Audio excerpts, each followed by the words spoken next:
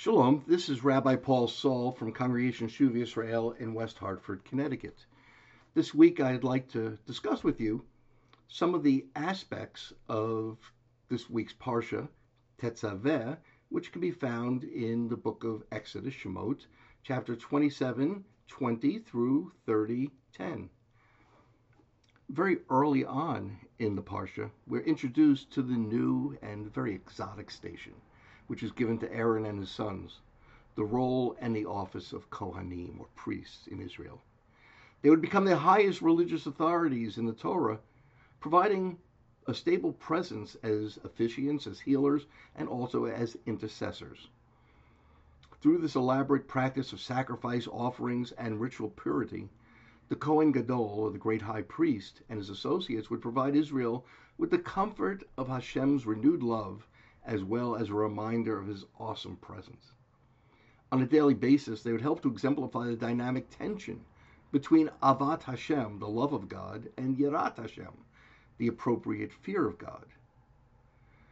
They would also call Bnei Yisrael back to a renewed commitment to Torah. This week's Parsha elaborates on the dazzling apparel of the Kohanim, and especially Aaron the Kohen Gadol. The Torah speaks of his tunic, his ephod, precious stones, crown, and a chosen, or the breastplate. The chosen was adorned with 3 rows of 4 stones each.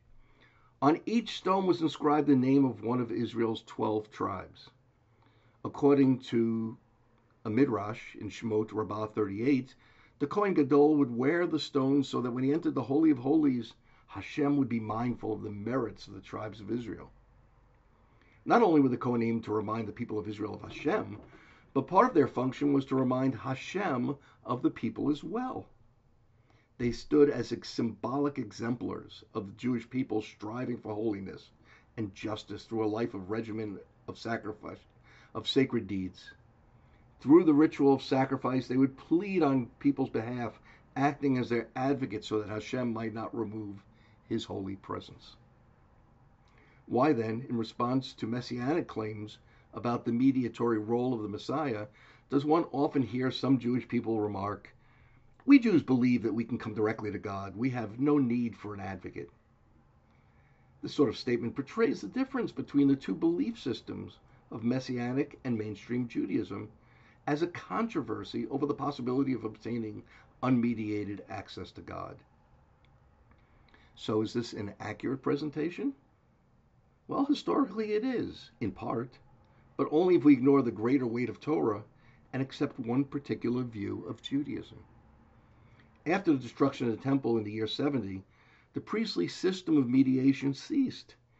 Judaism at that time was a broad landscape that included the Pharisees, the Sadducees, the Essenes, the Qumran community, and among others, the followers of Yeshua. Each of these groups had to ask themselves how the Jewish people were to survive without the priestly system that was so essential to Judaism and prominent through most of Torah. The early Messianic Jews understood that Yeshua was the embodiment of the Kohen Gadol and the ultimate mediator. The rabbinic form of Judaism that attained ascendancy in the post-temple era saw Israel communally as the mediator and therefore de-emphasized the need for individual mediators, even to the point of guarding against the glorification of Moses himself. This is reflected in the absence of references to Moses in the Passover Haggadah, and the dearth of such references in the Siddur. To this extent, the common view of Judaism's attitude toward mediation is somewhat justified. But on a deeper level, however, this view falls far short.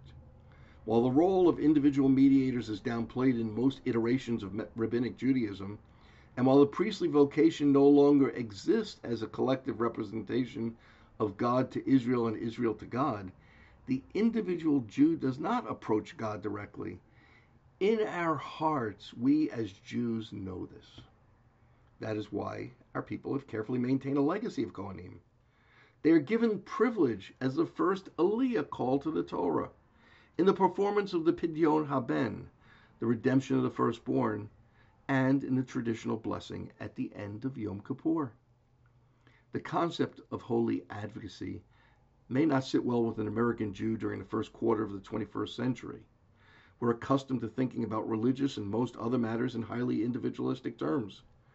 Nevertheless, it is a fair depiction of both Torah's instruction and Judaism's historic understanding of its relationship with God.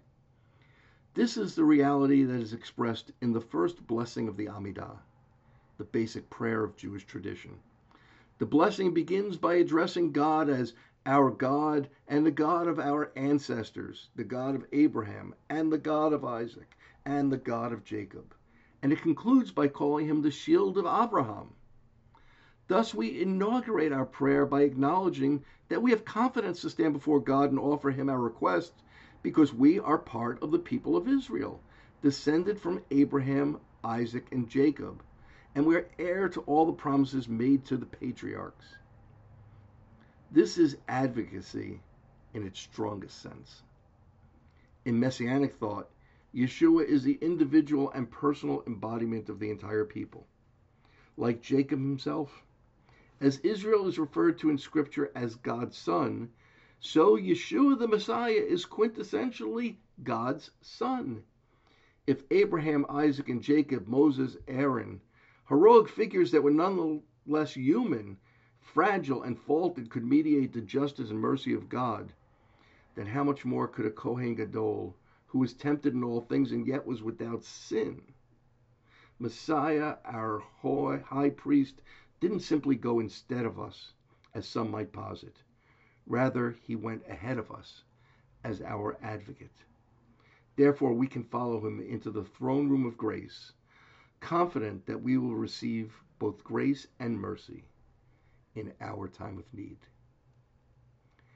This is Rabbi Paul Saul. It's been a pleasure to share a little bit of this parsha with you, and hope that you'll continue to come back to umjc.org to hear and read other Torah commentaries. Thank you, and may God bless. Shalom.